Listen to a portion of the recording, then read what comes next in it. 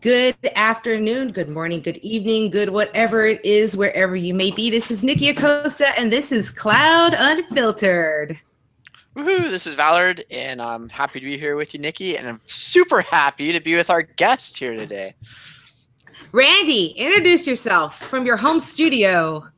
I'm Randy Bias. I am one of the early cloud pioneers and one of the pioneers in the OpenStack space. And I'm now at Juniper Networks and just trying to lead the charge into the future and be the disruptor inside the big business. Never unfiltered. This is why we love Randy Bias, because he always Always tells unfiltered? it like it is. Always unfiltered. And I didn't know that you were a house DJ. I mean, I guess you spin anything you said, but you are a big fan of the West Coast house, which is awesome. Do you have any mixes online, Randy? No, I need to start getting them up. I have old stuff, but it's really old from vinyl days. Now I've been moving to Tractor and trying to get all digital and stuff. And I still have, probably can't see it behind me, but I have hundreds and hundreds of vinyl records. I either have to get a digital version of or transfer. So it's a process. Well, not everybody understands house music. Little reference for you. And we can make sandwiches. Old school. All right. Anyway, getting back to the topic at hand, we're talking pre-show, and there's a lot going on. But before we get there, tell us about how you got to where you are today. You've had a really interesting tech career and story. It's kind of hard to shorten up. Let me try. So I started in the Valley when I was 19.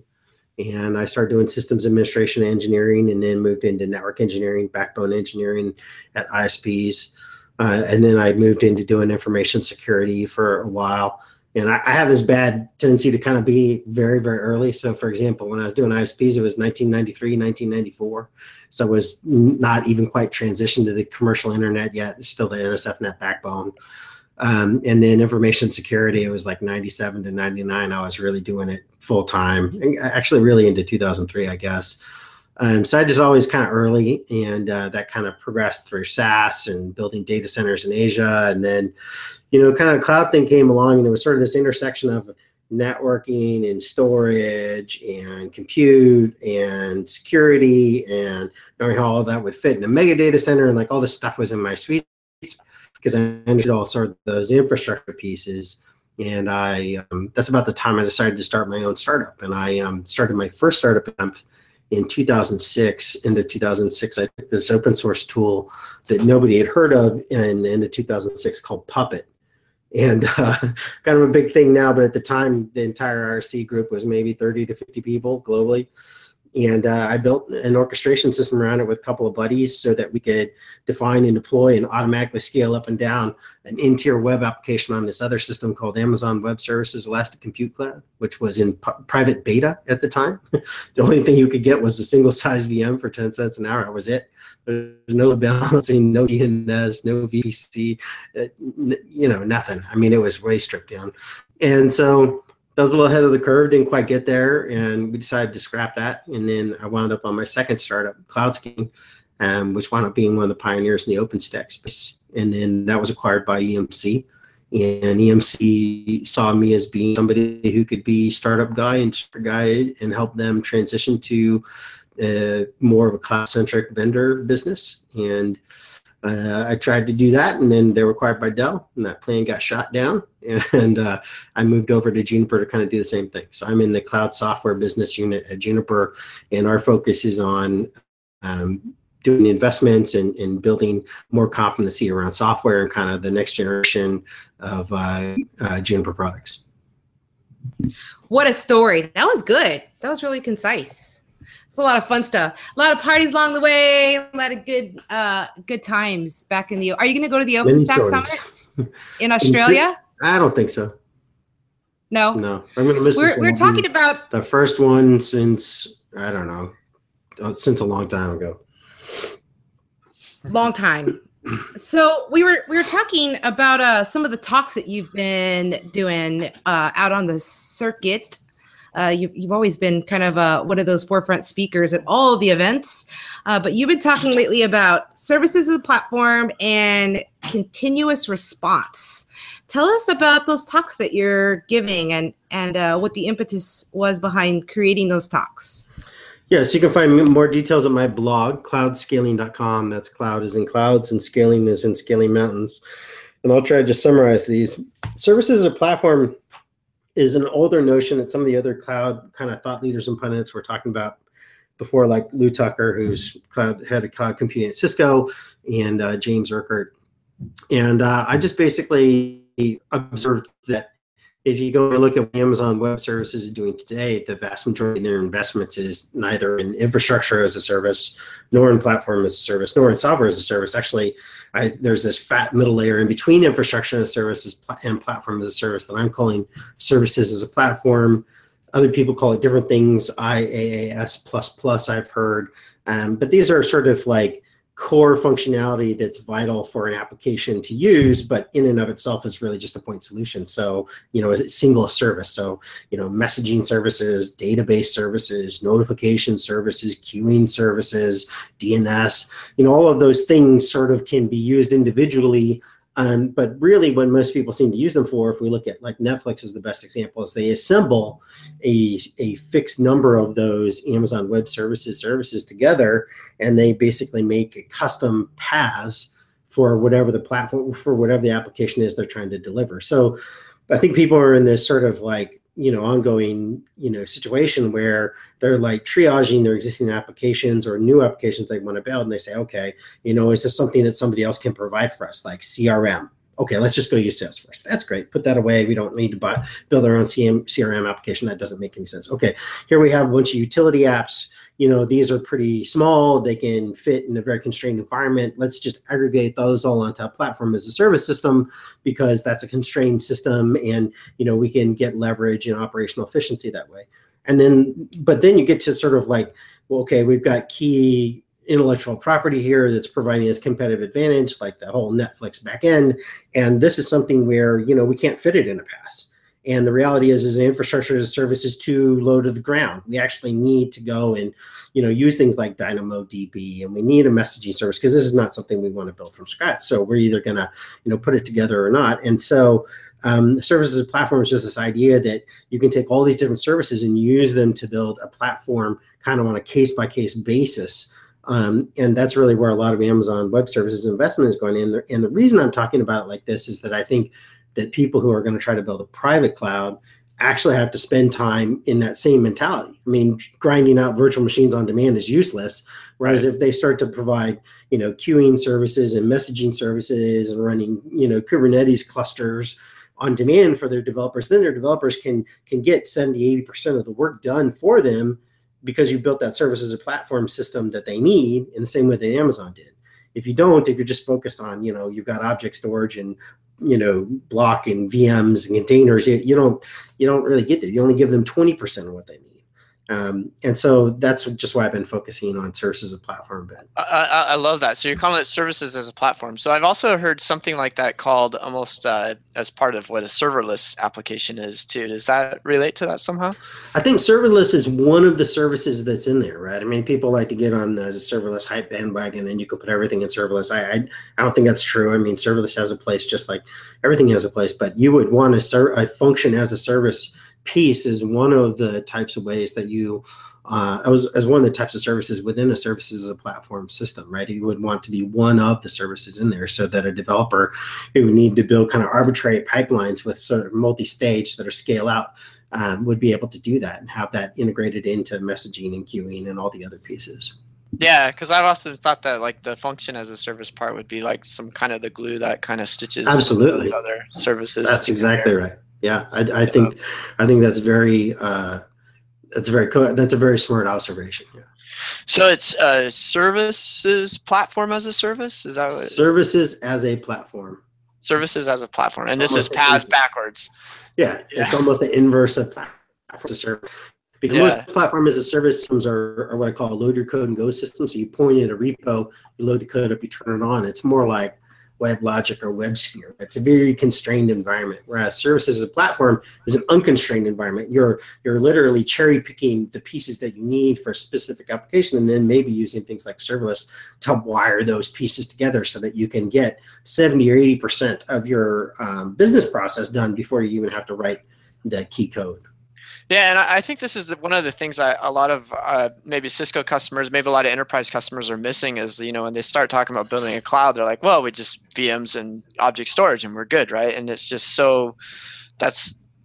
it's like you said, it's only giving them 20% or hardly any of what you need. The real value of these clouds are all the services that they provide or the services on their platform. It's your gateway drug. Right? Yeah. Yeah. If I'm a developer and I'm looking at my options, I can go to Amazon and I can get stuff done very, very quickly, or I can go inside and, if I'm just grinding through trying to build my own services pieces to put my app on top of it, it takes too long. Yeah. So that's the developer point of view. Obviously, there's some complexity there, and you have this other notion of continuous response that kind of plays into that. Tell us about continuous response. Yeah, I'll lead into that by just capping off the services as a platform thing. I think if you look at platform as a service, that really that's a focus on developers. And if you look at infrastructure as a service, it's a focus on operators. And services as a platform is really focused on people who are doing DevOps. They're trying to blend those two disciplines. And so that kind of gets that second piece of continuous response, which is just, I've been talking about sort of, hey, look, it's not enough for the continuous integration and testing and then continuous delivery and deployment. There's actually this third piece, which is, day two operations, right? Because if you look at, the greats who started a lot of the whole DevOps movement, you look at a lot of what they do and in the talks in like early velocity conference, a lot of it's not really about the testing and deployment of the code so much as the ongoing day-to-day operations of the code. How do you understand how it's responding? What do you do in the case of failures and troubleshooting, and so on. And so there's a whole thing here, a whole category of DevOps discipline that I think is missing, which is continuous response, which is talking about, how do we, do advanced troubleshooting?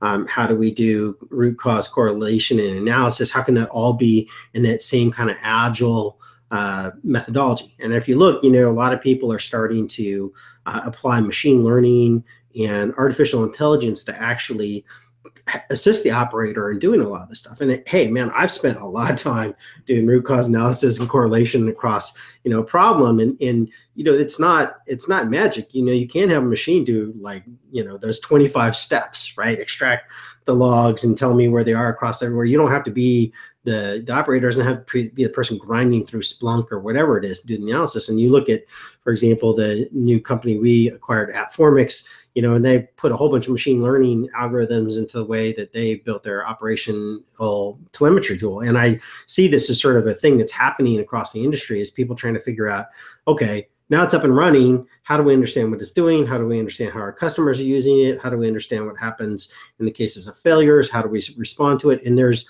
kind of multiple layers to continuous response, which is sort of the break fix pieces, but then also the long-term capacity planning and sort of how do we understand how the system is behaving and people are using it. And so it's you just have to have that final piece there to sort of close the loop. Do you think that it's the same team that's responsible for continuous response?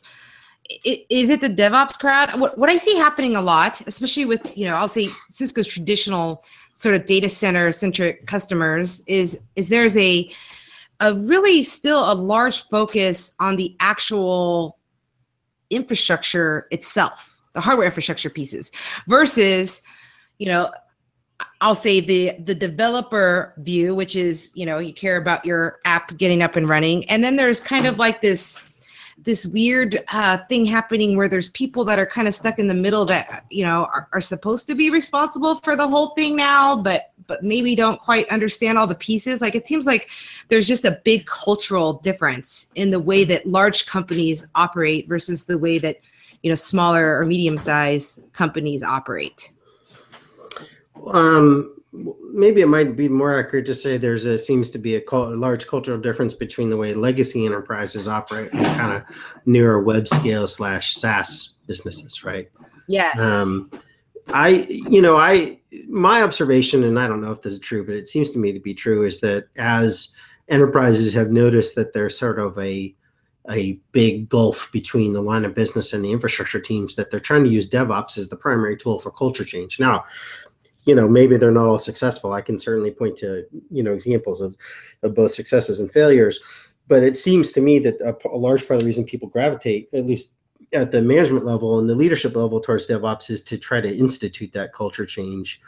And, I think that's the biggest impediment. But I want to give you an example from kind of my own, experiences. In 2009, when this is really early on, and cloud scaling was in its infancy, and we were doing some consulting, we, went to Kaiser Permanente, and we were doing some architecture work for them.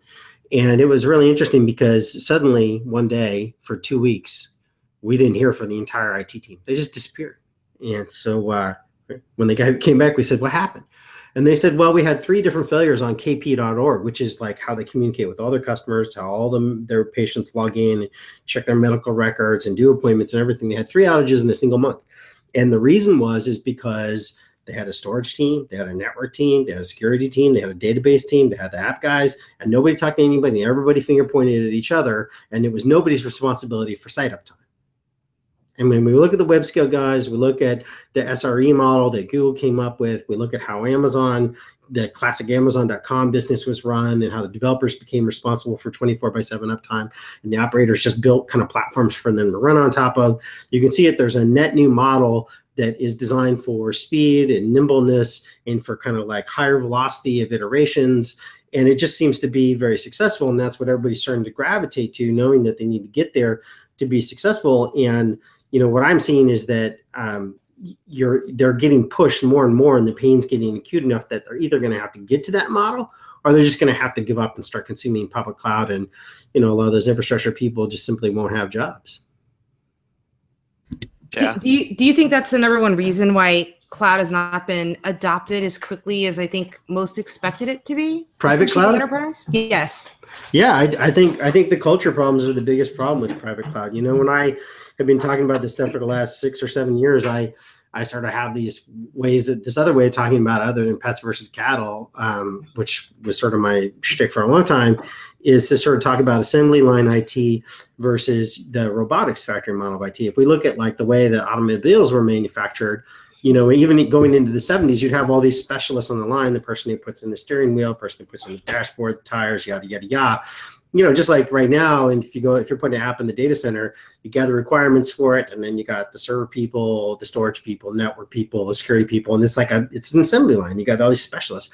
But then the automobile, industry moved to more of a robotics factory model. So you had the brain surgeons who understood, how to like build like a, automotive factory at scale and deliver the robots and program the robots. And then you have the QA people on the other end.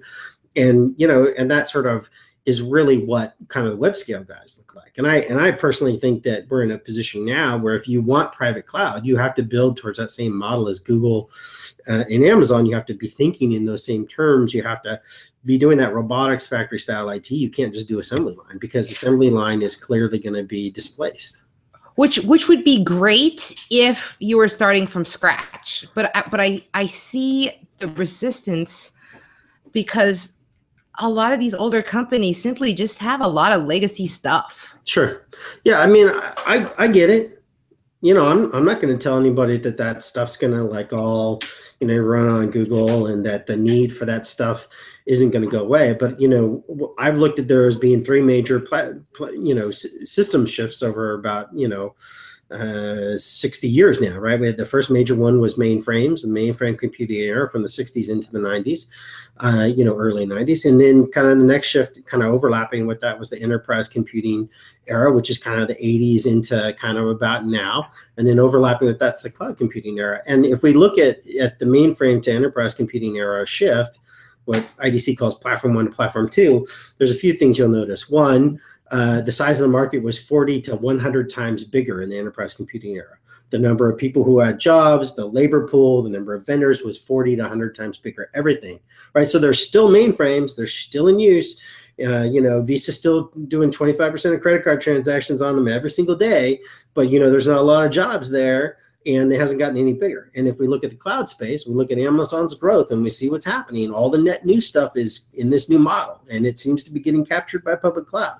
And so if you want to have that inside your four walls, then you would want to do that, right? So does assembly line IT go away completely immediately? No. But do you get in a position where the labor pool gets tighter, there's less jobs, there's less of focus, people stop trying to run, SAP internally for CRM, they move it to Salesforce. Yeah, all that stuff's can happen. So, this is one of those situations where you can put your head in the sand and you can pretend that you as the Microsoft Exchange admin are going to have a job in the future, or you can get to the reality, which is that Microsoft Exchange admin jobs are basically gone. It's just a matter of time, and actually level up and transition your skills. Be a coal miner or start working on solar energy, but pick the right thing for your future. So what's going to happen to, you think, public or private cloud then? Like, do you think it's going to keep going? Is that market going to expand, you think, or is that just? Well, there are success stories for the people willing to put in the money and the time and move to the new model, right? Microsoft is like a shining success. They moved to that model and became one of the major cloud providers. You got Walmart, who's in process and putting a lot of effort into it. You got AT&T. You got people who are really quiet about it, like Goldman Sachs and Morgan Stanley. And then you got a lot of aspirational characters that are trying to make the transition, Citibank and so on. And so I think that it is a situation where only the biggest companies can really spend that time on it. Apple's spending all the time and money trying to learn, but if you're, a small, medium business or a small, medium enterprise, it's hard to see how you can possibly justify spending that money and time, at least at the infrastructure layer. You should really just be going and consuming public cloud. Yeah, and so I wonder, there's been a number of companies, including Cisco and others, EMC, and who've offered these private cloud solutions, and I wouldn't say they've all been completely a smashing success. And is there ever going to be some type of vendor that could do well with a public cloud or a private cloud service, you think, or? I think right now that ship has sailed. OpenStack hasn't been what it needs to be in the time frame that it needed to be. It needed to be a lot more successful, a lot sooner than it has been. We're like 7 years in now. Yeah. And, VMware hasn't made the changes that they needed to make.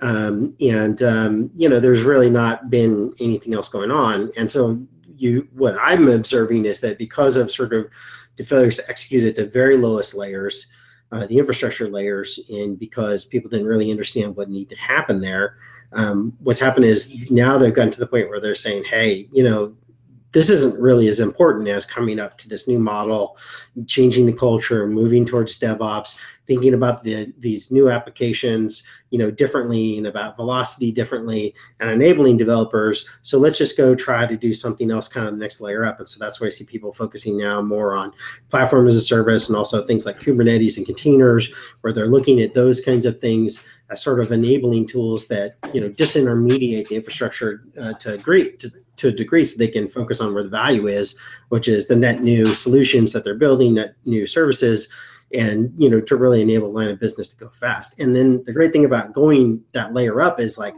do you care if it's running on OpenStack or VMware or Amazon or Google? No. Great example of this is Riot Games. One of Juniper's customers, Contrail's customers, took containers and then Open Contrail and welded them together, and then basically came up with this very stripped down services and platform basis, so that wherever you were as a developer, whether it was on Amazon or on Riot Games' private infrastructure, like nobody cared, you'd have the same compute abstraction, the same network abstraction. So you could talk about security and networking and compute kind of like all using the same model, and you didn't have to relearn whether you were on Amazon or their own private infrastructure or bare metal or VMs or containers. Like it always looked the same. Yeah.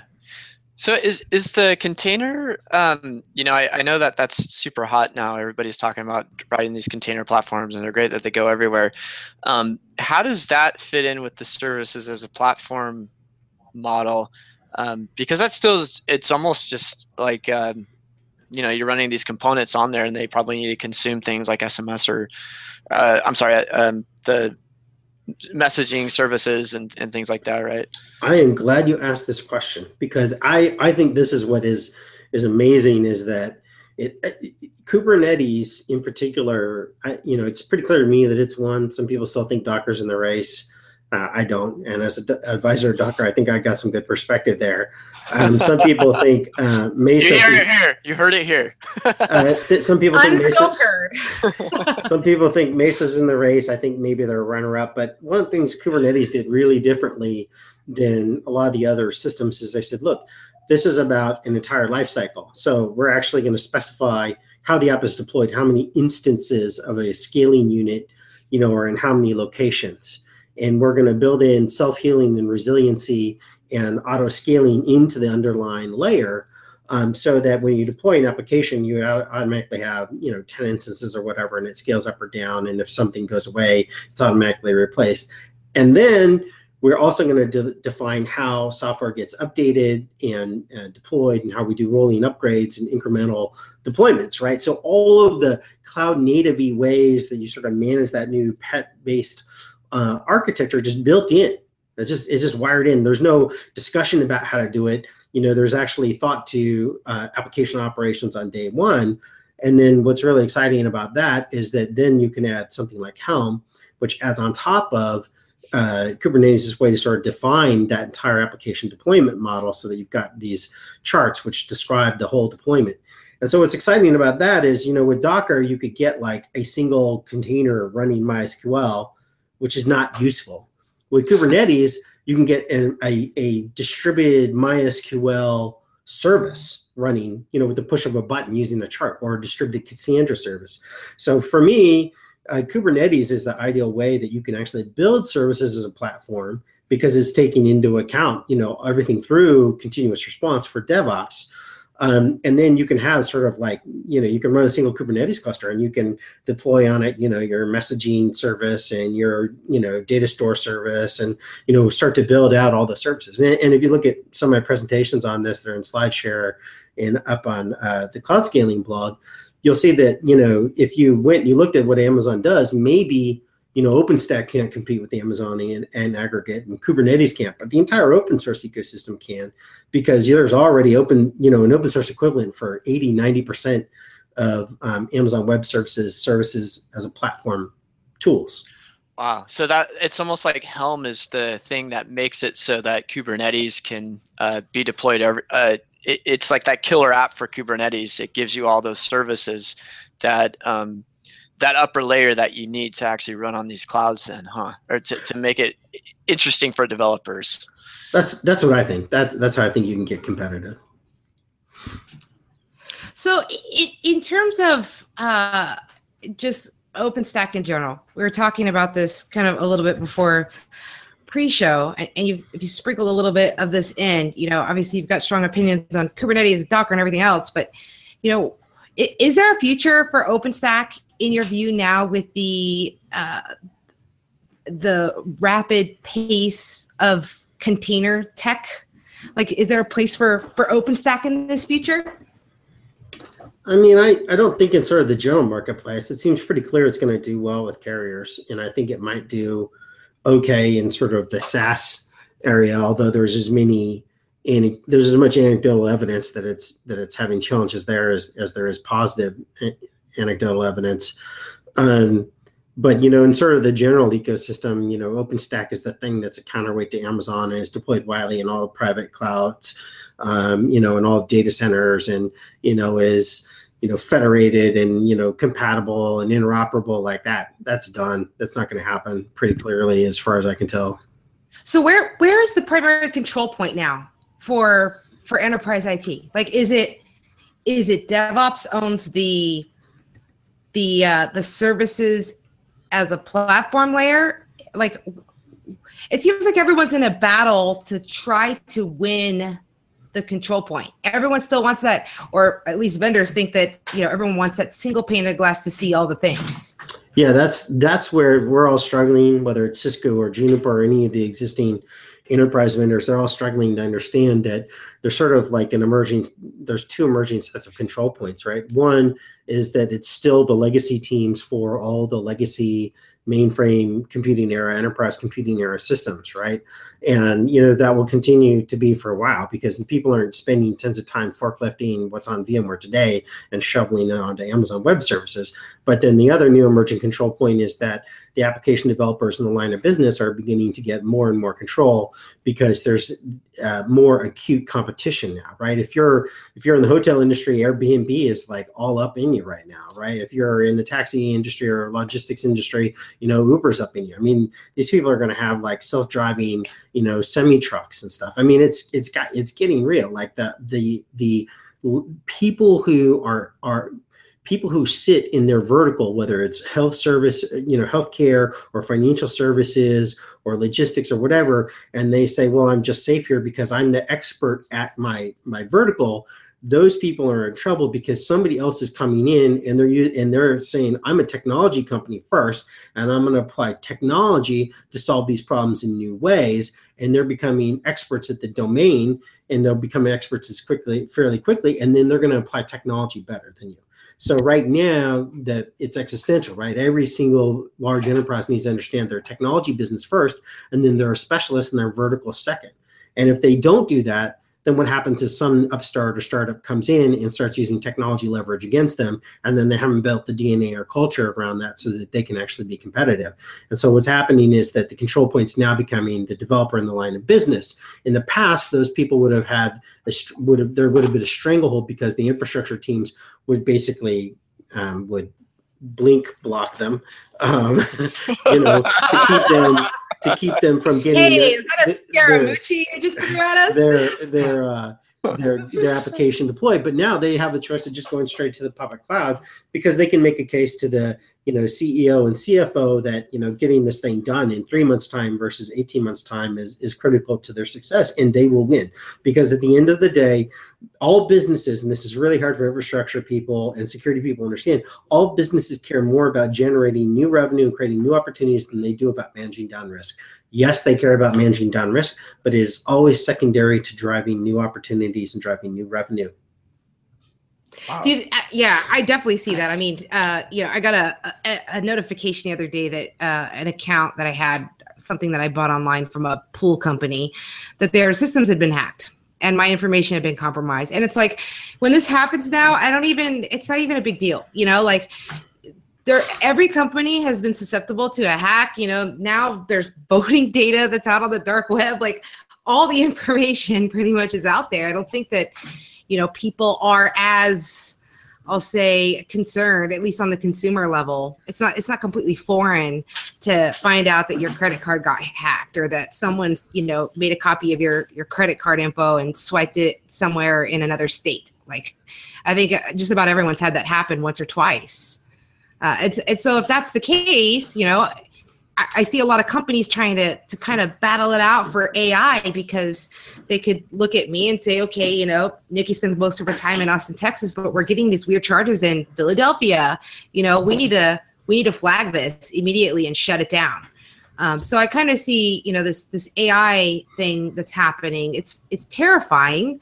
I read an article today in the New York Times about AI and what the future might look like, if so many more things get automated. And at that point, it will be the service that is provided that people are going to value, that there's going to be a lot of jobs that are just poof, going to disappear. And you see it happening. California, they've got, they're testing out all kinds of machinery to try to pick strawberries off of strawberry crust, because they don't have enough workers right now to be able to fill that gap. And the machines aren't perfect, but they figure they got to do something. If they can't find, enough skilled labor or unskilled labor to do it, they've got to figure out a way to keep their crop from spoiling on the vine, literally. Yeah, there's been like an escalating set of kind of light bulbs in Cloudlands. Or the first light bulb was like, oh, gee, wow, now it's cheaper to keep my data around. That's amazing. I'm going to keep more of it because I might need it at some point. And then the next light bulb was like, oh, wow, if we figure out how to use big data, or if we apply new techniques, we can actually, mine this data that we've been keeping and get more ideas about how to engage our customers and, just how to like manage our products and so on in a better way. And then the next one after that's been like, oh, it turns out that if we have machines do a lot of that analysis for us in an automated fashion, we can do it even faster so that we can have even faster responses to what's happening to our customers and give them even better experience. And then I think that the sort of subtext under all that is that if you're doing that, you're keeping up. If you're not, and if you're doing fast first, you're getting ahead. And if you're not doing any of it, you're like, oh, what's this? Then you're getting behind very, very quickly, and you're becoming very ripe to disruption. Totally. And I mean, the whole thing behind the New York Times article was like, look, this is happening. It is going to happen. What is going to happen when, the governments of a lot of these countries across the world don't have as much income anymore because they don't have, wages to tax. And so it kind of creates this whole domino effect all because of technology. And that's just, it's unfathomable. But hey, if Jack Ma is right and we get to work as half as many hours as we do today and nobody bats an eye, that's pretty cool. Yeah, I mean, that gets into the meta question, which is our society ready to create a leisure society? And have we decided what that means? Because there are certain political ideologies, and now we're like off of the computer topic, that are basically, it's anathema to them for there to be a scenario where people might spend a lot of their time on leisure or arts or things like that. They think that that's terrible, but at the same time, we are creating more and more of a situation where just the machines can take care of it. And so, this stuff where we've tried to pretend that there's a certain amount of scarcity. I mean, what do you do when there's really not as much scarcity? Yeah. You hang out, you read books. No, that sounds good. It's big and large. You do yoga. It's like Pixar's WALL-E, where it's big and large. We just coast around in our chairs with our big gulps. Yeah. Oh God, that's terrifying. It's terrifying. I got a question. Go ahead, Nikki. Go. Shoot. No, you go. I just one question about your continuous response, Randy. If I want to start, if I'm doing continuous integration, I'm doing continuous delivery, where would I start by doing my continuous response? I mean, look at the blog posting I did on this on cloudskilling.com, where I really broke it down to 3 categories of what makes up continuous response. Start there.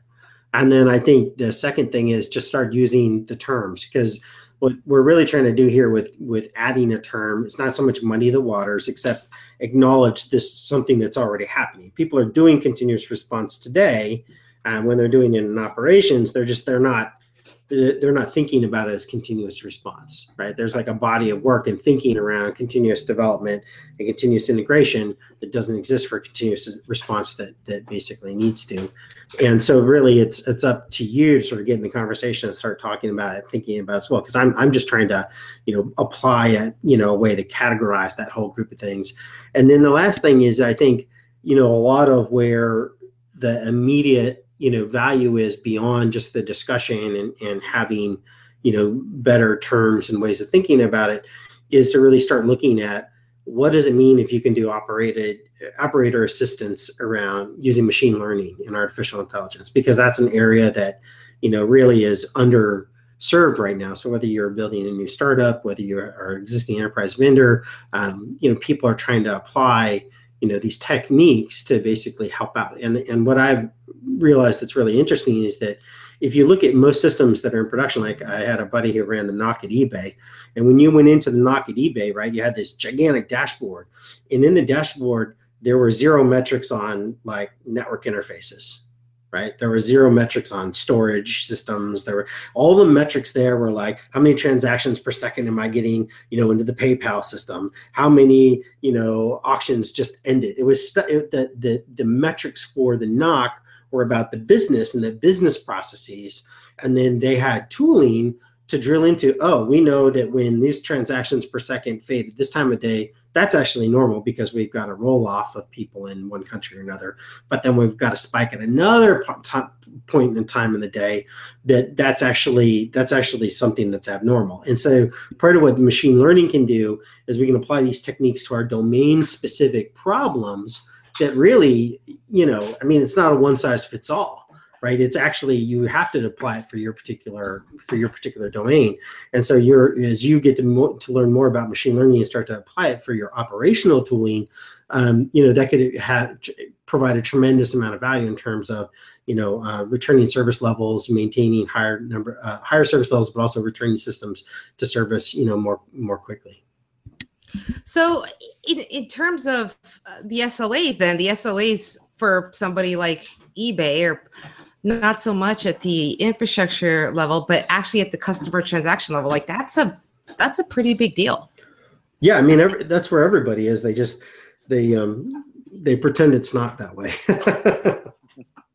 Do you think that that I'll say the typical large enterprise is starting to understand why there are competitors eating their lunch and willing to take bigger risks to usher in a new era of new processes and new thinking and new teams or at least train existing teams? Oh yeah, it's definitely happening, but it's very different per vertical, right? I mean, there's a high level of variance, right?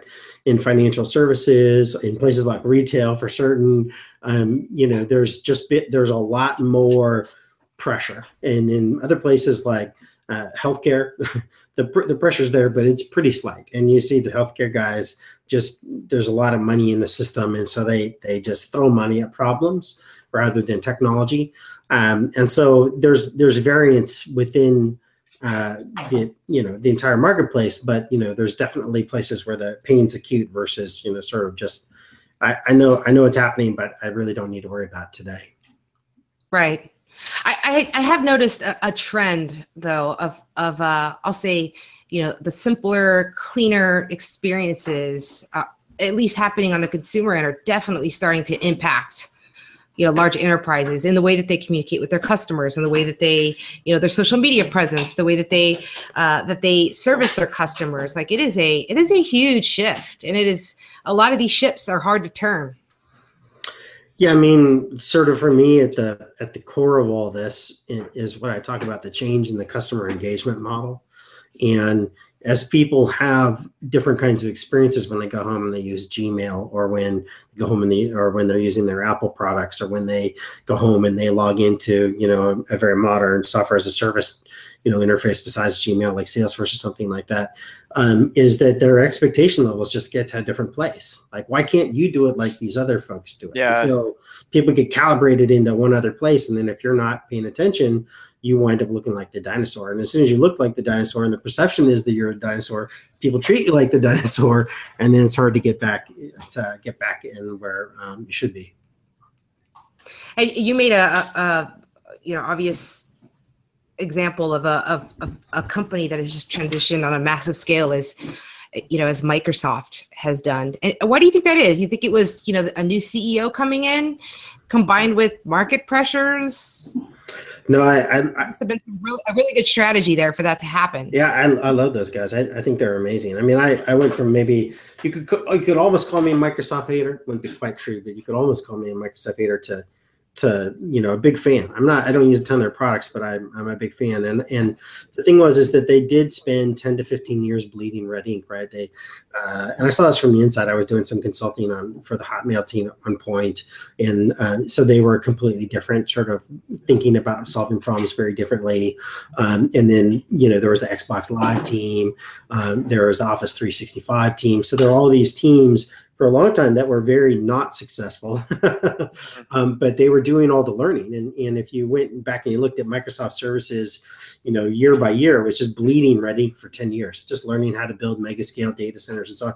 And it was really trivial stuff. I remember when I was consulting for the Hotmail guys, I went in and I talked to the builder of these guys, and they were like, yeah, when we first started, we couldn't do any automated builds. And I said, why not? And they said, well, Visual Studio had no command line tools. We actually had to escalate up through our SVP to the SVP who was in the chain of command for the Visual Studio people to have them build command line tools so that we could have an automated build process for the app. And it was all that stuff. It's all that stuff, just real hard learning on Microsoft's part. And I think anybody that wants to, compete in any way with the web scale guys are kind of in for a similar time frame, right? You're not going to get it done a year. You're in, a 5-10 year, maybe 5-year lucky kind of slog of changing the DNA, learning how to be a different kind of business, bringing in, new blood, creating early successes, building on those successes. That's what AT&T's been doing, and Walmart.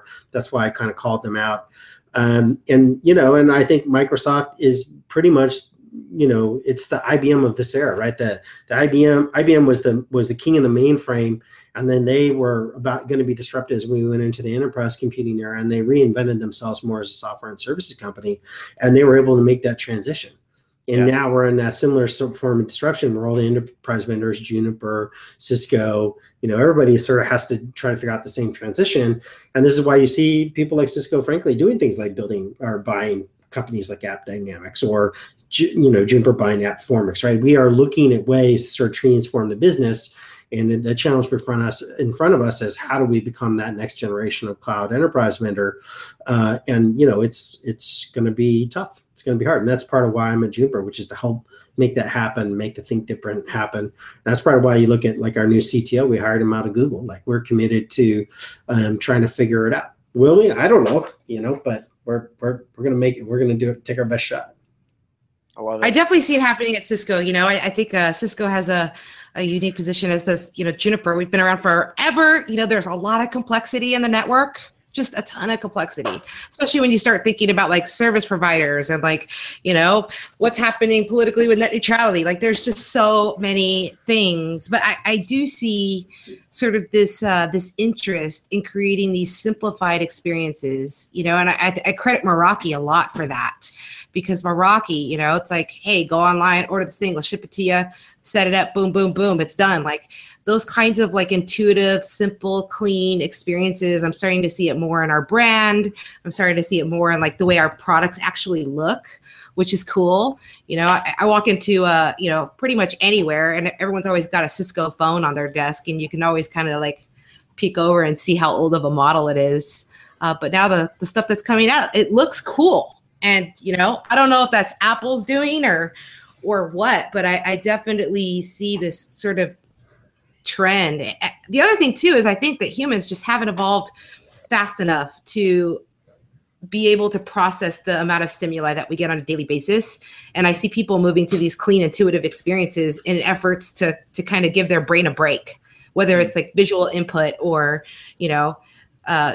when people are putting a summary and letting people know ahead of time, hey, this is a long read, but I'm just going to give you this little paragraph and just give you the gist of it up front because you may not want to spend all your time. And I think there's some really interesting studies on time that are happening that kind of to back up this constant stimuli thing, the effect that it has on, software and experiences and, with artificial intelligence and self-driving cars and everything else. It seems like it's a pretty cool time to be alive. Yeah, I mean, I think you're making a good observation there, which is that people want to spend their cognitive computing power, their talent pool, their, the things that make them special on the things that make them special. And when you're doing all the undifferentiated heavy lifting yourself, you can't really get there. You're spending time doing things like deploying an EMC VMAX or whatever. And so is the company next to you. That's not really of any value. The value is, if you're a bank and figuring out some way to like increase the number of transactions you can do, or some new market segment where you can get into and drive new revenue. And so part of what you're saying on the simplification of the user experience is I want to remove the cognitive overload. I want to not have to think about things like my wireless. I want them to just work so I can spend my time on things that actually will make a difference for the business. Because my wireless system being better than the guys next door will not make any difference to my competitive edge in the marketplace. And carrying around boxes of vinyl It does. Yes. You know, I- having to wait for a record in Texas, knowing there's a 90% chance it's going to come in the mail warped, not fun. You know how heavy those my crates are? I mean, they're like 75 pounds each. Brutal. Oh man. TJs used to be so fit back in the day, hauling around record bags and crates and tables and stuff. Now it's all digital. It's nuts. I do see a pivot though for people. I think that consumers are valuing the human connection. I think consumers are valuing simple experiences, even if they aren't as full featured. I think people are getting more comfortable with the idea that, SaaS is a thing and like, hey, it may not have this feature now, but it'll probably have it later. Or, it's not that big of a deal. They'll get to it eventually. I think, people are starting to warm up to that. And, I credit Google and, companies like Facebook and Amazon for leading the charge on just making things incrementally better and getting away from these sort of, net 30 cycles of buying stuff and running it as long as you possibly can before you need to refresh it. Yeah, it's making a good experience for people. Yeah, Huge. that's what it's all about. Huge. So, Randy, we are about out of time, but I know we can find you at Randy Bias, BIAS. I can't believe I butchered that. On Twitter. Are you going to be speaking anywhere in the near future? I think I'm doing something in September. There's like a big SDX event. Do you know about this thing? You guys are probably there. What is this? It's probably. Somebody's yeah, SDXE. SDXE. Software defined something exchange. Yeah. Software defined anything exchange. Austin, yeah, next month. It's in Austin. Fun. Give me a call. Take you out to dinner. Let's hang out. Cool. Good times, Randy. Well, always a pleasure having you on. You're always so insightful, and you are definitely a trendsetter. The pets and cattle thing we were talking about before the show. You didn't invent that, but you took an old example of it that was kind of outdated from like years before, refreshed it, gave it life. And just like that, cloud. I popularized it. Yeah. You popularized it. Such a trendsetter. So we'll be looking forward to more future trends courtesy of Randy Bias. Always a pleasure. Cheers. Thank you. Thank you, Randy. It was great to meet you. Everybody say bye. Bye. Yeah.